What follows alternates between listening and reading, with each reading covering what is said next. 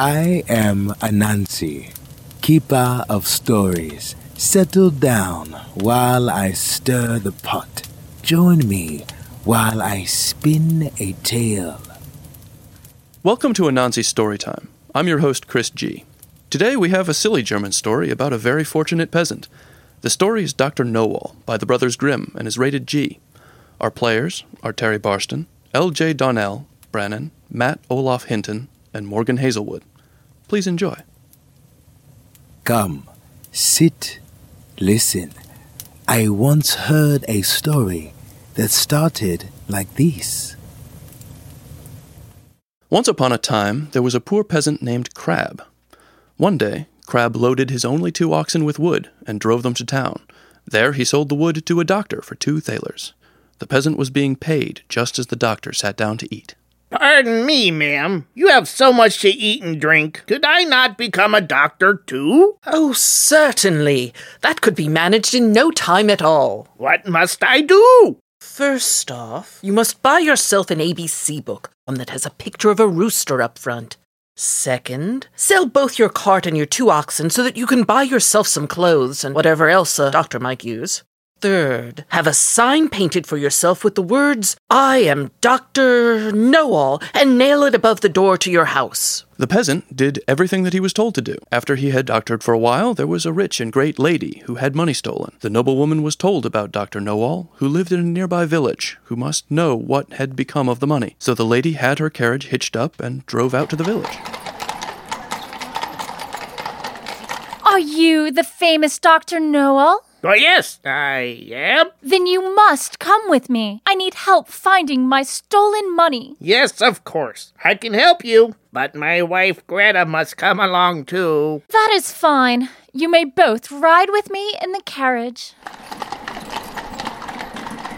When they came to the noblewoman's court, a table was already set out for dinner. Please, good doctor, sit and eat with me. I will happily sit, but my wife, Greta, must sit and eat as well. So the 2 of them sat down at the table. Soon the first servant came with a dish of delicate fare, and so the peasant nudged his wife. Greta, that was the first one.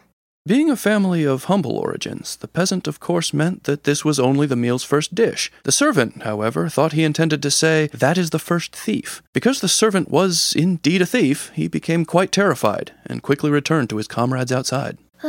The doctor truly knows all. This will go badly for us. He said I'm the first. If that is truly the case, then I cannot go in. You must go and serve them, or Our Lady might grow suspicious of us as well. As the second servant stepped into the room, the peasant nudged his wife. Greta, that is the second one. This servant was equally alarmed and got out as fast as he could. A third servant emerged shortly after, and the peasant again nudged his wife. Greta, that is the third one.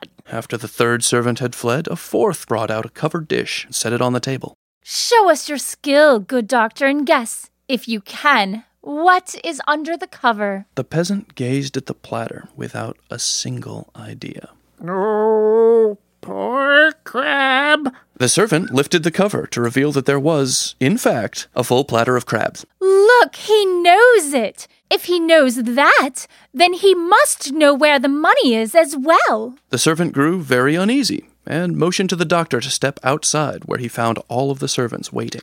It was us. We are the thieves. We know that you know, but you must not turn us in. We will give all the money back to you if you will keep our secret and pay you more. Yeah, much more. If the lady finds out, she will surely hang all of us. Fine, I understand. Just show me where the money is hidden, and I will keep your secret.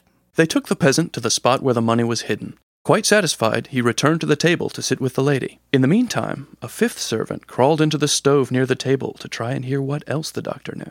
My lady, now I will look in my book for where the money is hidden. The doctor sat and flipped through his ABC book. He turned the pages backwards and forwards and searched for the page with the rooster. After searching for some time, the doctor just could not find that rooster. I know you are in there. You had better come out. At that moment, the fifth servant, who thought the doctor spoke to him, burst from the stove. This man really does know everything! Then Dr. Knowall took the noblewoman to where the money was, but he did not tell who had stolen it. Thus he received a large reward from both sides, and became a very famous man. I hope you enjoyed the tale. When you return, perhaps I will tell you another. The Tale of Dr. Know-All was reinterpreted by John Donnell. For more information on Anansi Storytime, visit us at anansistorytime.com. Follow us on Twitter at Anansi Storytime. Like us on Facebook at facebook.com/AnansiStorytime. Thank you for listening. We'll see you next time.